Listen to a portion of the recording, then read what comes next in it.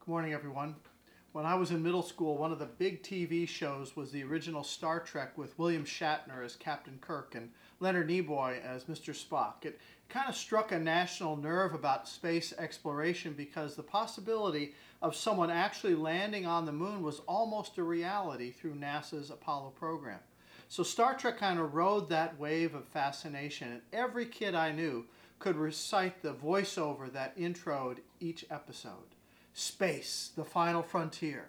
These are the voyages of the Starship Enterprise, its 5-year mission to explore strange new worlds, to seek out new life and new civilizations, to boldly go where no man has gone before. Wow, that just sounded so cool.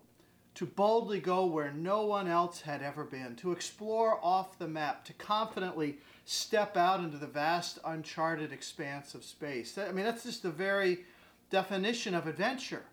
That challenge kind of captured the imagination of my generation and dared us to explore the limits of what was possible.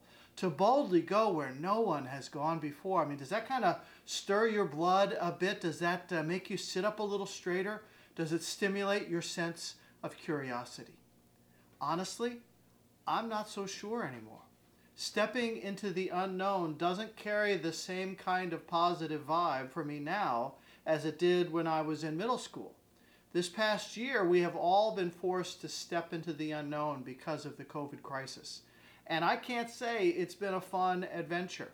No one could foresee what was coming. No one could anticipate what lay ahead. No one was prepared for all the unintended consequences wrought by the pandemic.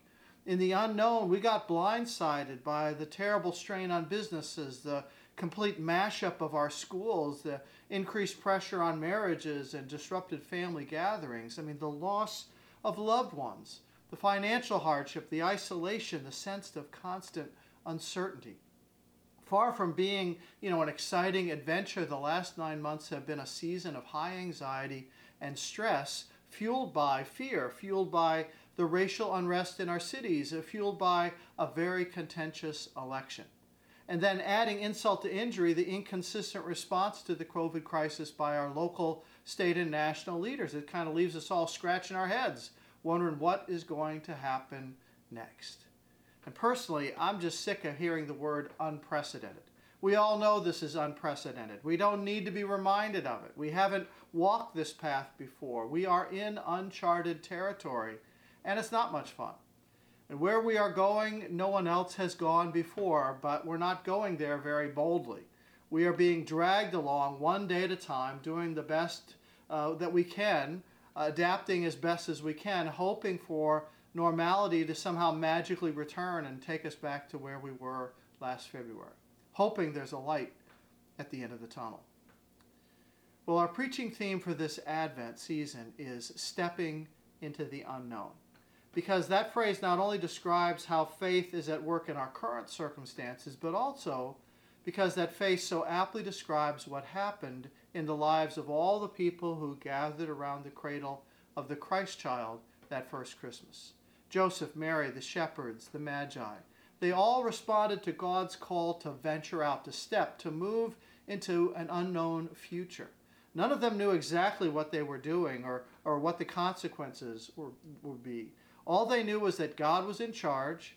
They knew that God was calling them to go forward, and it was their privilege to follow His lead and take that next step of faith, even though it meant stepping into an unknown future. So this morning, let's start with Joseph and see how God challenged him to step into the unknown. His story is told for us in the Gospel of Matthew chapter 1, verses 18 through 25. Matthew writes this: "This is how the birth of Jesus the Messiah came about. His mother Mary was pledged to be married to Joseph, but before they came together, she was found to be pregnant through the Holy Spirit. Because Joseph, her husband, was faithful to the law and yet did not want to expose her to public disgrace, he had in mind to divorce her quietly.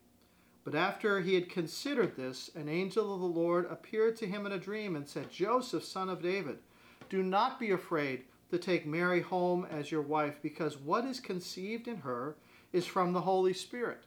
And she will give birth to a son, and you are to give him the name Jesus, because he will save his people from their sins.' All this took place to fulfill what the Lord had said through the prophet Isaiah. The virgin will conceive and give birth to a son, and they will call him Emmanuel, which means God with us. And when Joseph woke up, he did what the angel of the Lord had commanded him and took Mary home as his wife. But he did not consummate their marriage until she gave birth to a son, and he gave him the name Jesus. Amen. Thanks be to God, for this is his holy word. Well, Joseph stood at a crossroad. He faced what you might call a defining moment, a moment that would affect the course of the rest of his life. What am I going to do about Mary? That's the question that plagued him. Joseph had a pregnant fiancée, and he knew the baby wasn't his. So he was at a fork in the road. Once he chose a path, there would be no going back. It was the kind of decision that just kind of cut him down to the bone, opened it up to take a deep look inside his own soul, to look at himself, his true self, and answer the question, what kind of man am I? What kind of life am I going to lead? Am I going to run from problems, or will I face them squarely? Am I going to follow through on my commitments or take the easy way out? What am I going to do? Have you ever faced a decision like that? I mean, a real fork in the road. Men and women both face these kinds of defining moments, but men, I really want you to listen this morning, because this is a man's story. And stereotypically, men have a harder time making commitments, sticking with commitments, especially in relationships. The ability to make and keep commitments often defines a man's life. Have you ever had a defining moment where you had to decide what kind of man you were going to meet? I mean, most of us don't like to make this kind of life-altering decision. Now, we like to keep our options open. We don't like to commit to anything, too soon. We like to see how things are going to play out, and before deciding, maybe which side we're on, and then we hope that there's a loophole. There's an excuse, there's an escape clause, a rationalization in our hip pocket just in case we need it. Folks, we're all infected with the way of the world. And the world's way is always to follow the path of least resistance. Whatever seems easiest in the moment, whatever seems to cause the least pain, the least inconvenience at the time. Our sinful hearts just tend to gravitate in that direction. The scripture says that was Joseph's kind of first impulse to cut his losses, to divorce Mary quietly and then wash his hands of the whole situation. But he didn't act on his first impulse. That's important to see. Verse 20 says he considered all this. The Greek word there means deep reflection. Deep reflection. He doesn't just react. He takes time to think it through. That's so important when making these life-altering decisions. Whatever he was going to do, it wouldn't just be a knee-jerk reaction. Well, what do you think went through his mind? Well, for Joseph, the clock was ticking. Mary would not be able to keep her pregnancy secret for very long. What would he do? The scripture doesn't give us any information about the conversation that took place between Mary and Joseph when she told him she was pregnant. But it's easy to imagine that it did not go well. The shock, his mind kind of reeling at the news, Joseph, trying to keep his anger in check, trying to hear what she was saying when he knew he was not the father. Right away, he faced the stress of a shattered dream. The life that he thought he was going to have with Mary, just crumbled before his eyes. I'm sure that up to that point, he was filled with all the excitement of a young man waiting for his wedding day. Mary was a beautiful young woman with a deep faith in God. He was probably head over heels at the prospect of marrying her. What a lucky guy. Everybody said so. Joseph was looking forward to a simple life with this woman of his dreams. And he had probably a predictable future. He wasn't a landowner, a rabbi, a soldier. He was just an ordinary Joe, a carpenter by trade, a construction worker. He wasn't ever going to be rich, but through hard work, he'd have a stable income and be able to support his family. All he wanted was to get married, settle down, raise a family with Mary. But she comes to him with the news. Pregnant. God made you pregnant, and you expect me to believe that story? I'll give you points for originality, but I am nobody's fool. As a man, you have to imagine, his anger, his sense of betrayal, his wounded male pride, his dream of life with Mary suddenly shattered, just kind of dissolved to dust. He could feel his future just kind of slipping through his fingers like a handful of desert sand. And then there's the stress from his family and friends. The Jewish custom was that the marriage was a two-step process. First, the engagement, which was very official, the betrothal, and then the wedding or marriage. But breaking the engagement was no simple thing. Breaking an engagement also required a legal divorce. So if they split up, it would become a very public scandal. What will my parents think? How am I going to explain this to my brothers, my sisters, my cousins? What will I tell my friends? Everyone is going to know. Everyone is going to have an opinion. You can hear his guy friends saying, "Walk away, Joe. There are other fish in the sea. Dump her. After what she did to you, you deserve better." That's always the world's advice on relationship. If the going gets tough, bail out. Push the eject button. Give up. Follow your impulses. Whatever's going to make you happy. Because your happiness is all that really matters. Well, here's a little mini marriage seminar. There are four things, four big A's, that destroy trust in a marriage relationship: abuse, adultery, addiction, and abandonment. Those are the four most common things that break the covenant of marriage: abuse, adultery, addiction, and abandonment.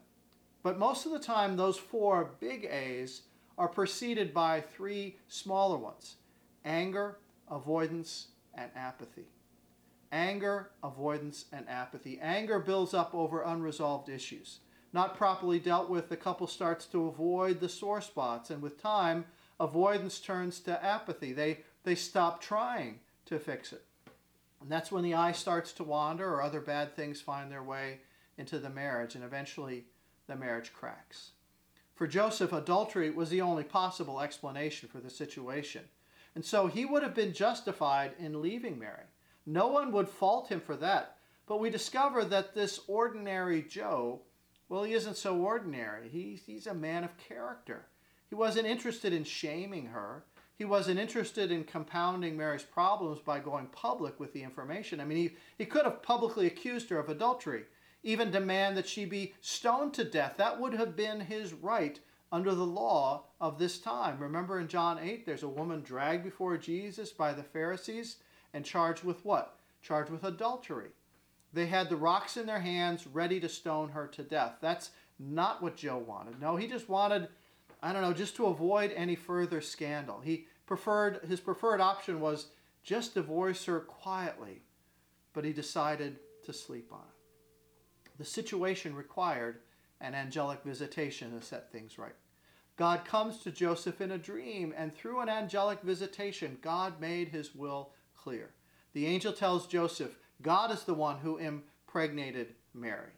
God performed a supernatural insemination. I mean, after all, one sperm cell, not so hard for the creator of the whole universe. And God's plan is a go, whether Joseph signs on or not, because Mary was already pregnant. The train had left the station. Either Joseph got on board or Mary would be a single mom. Joseph took a big step into the unknown. He believed God was in charge, and he was willing to follow God's path into that unknown future. Now, we understand Mary as a woman of great faith. I mean, a lot of people focus in on that, especially in the Roman Catholic Church. But we also need to recognize the tremendous faith of Joseph. We need to realize that God entrusted the raising of Jesus to a godly man. The main point that I want us to see this morning, that in facing this unknown future, Joseph surrendered his will to the will of God.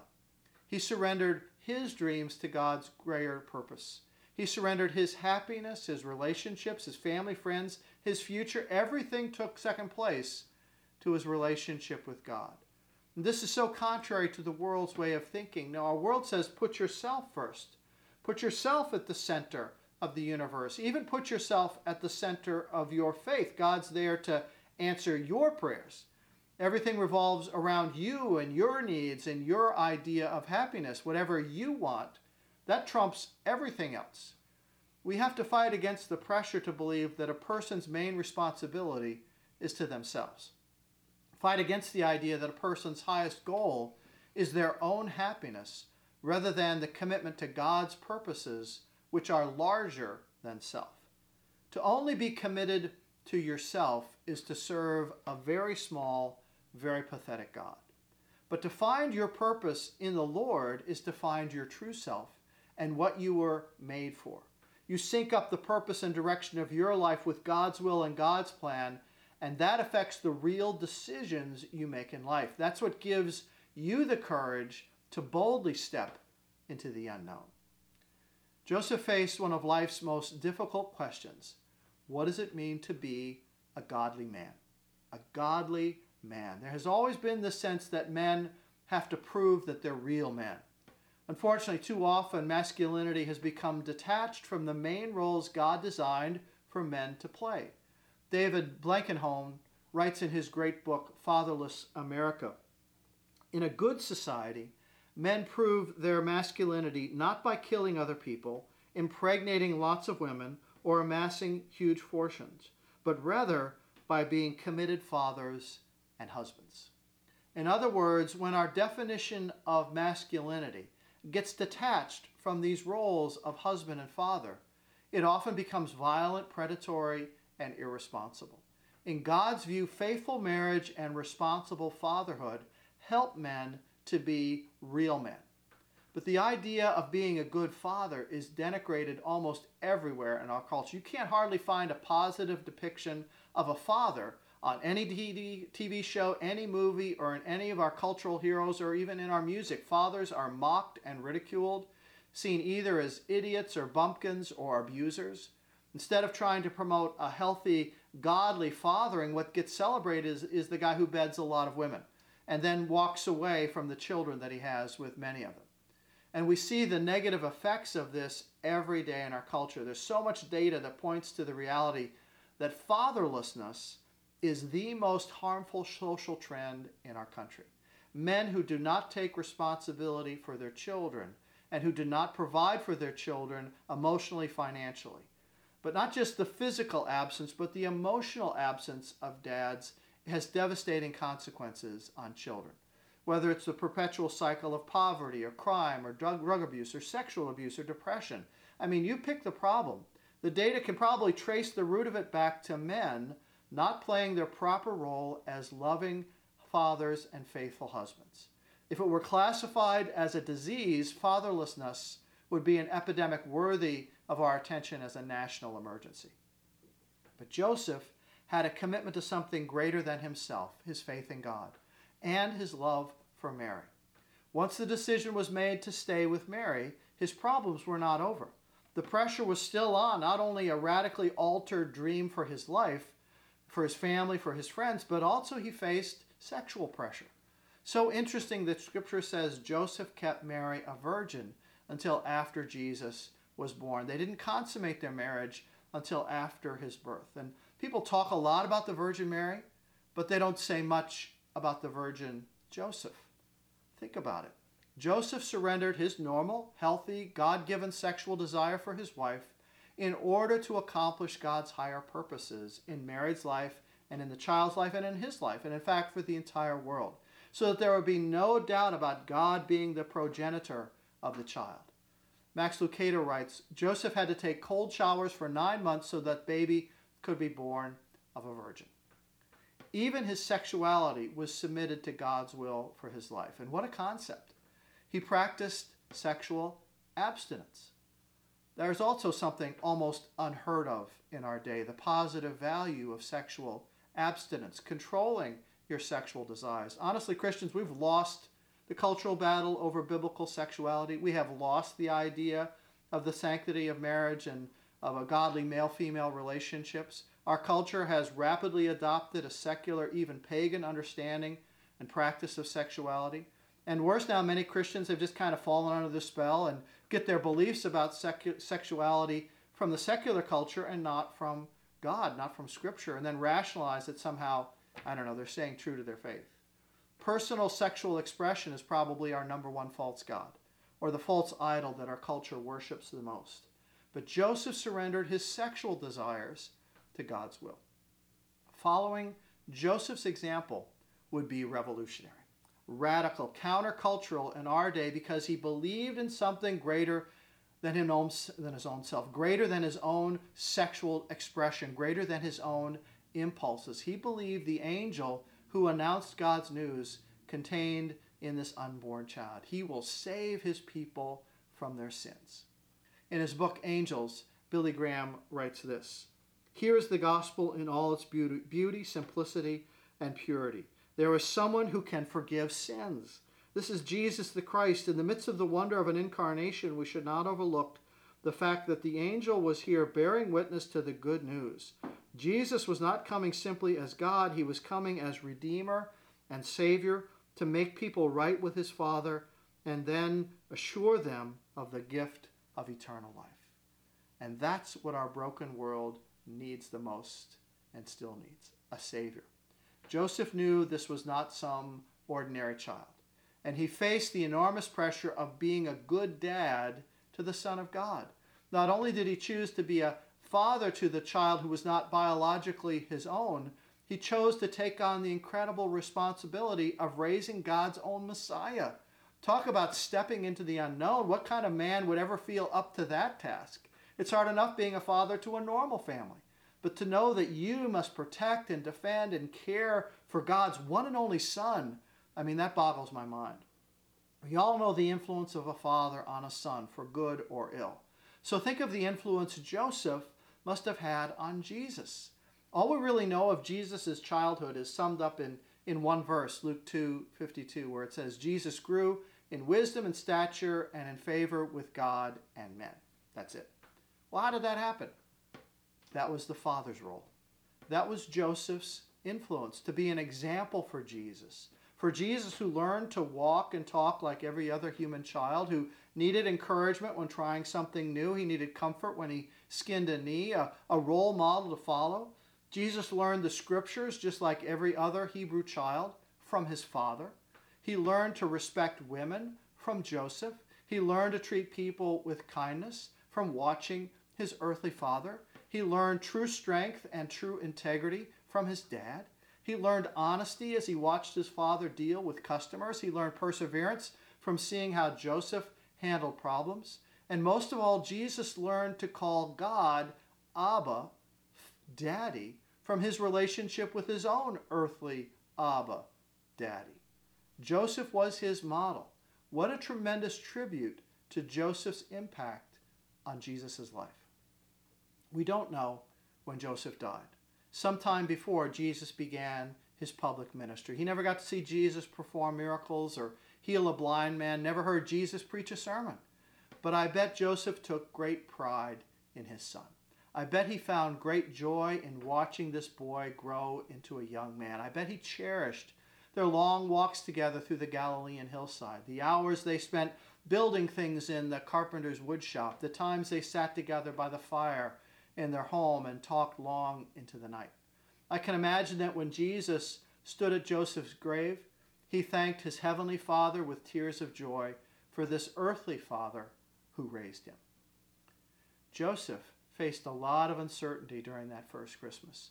If you were to ask him later on, given the chance to reflect on all the sacrifices, all the worries, all the anxieties that he faced, was it worth it?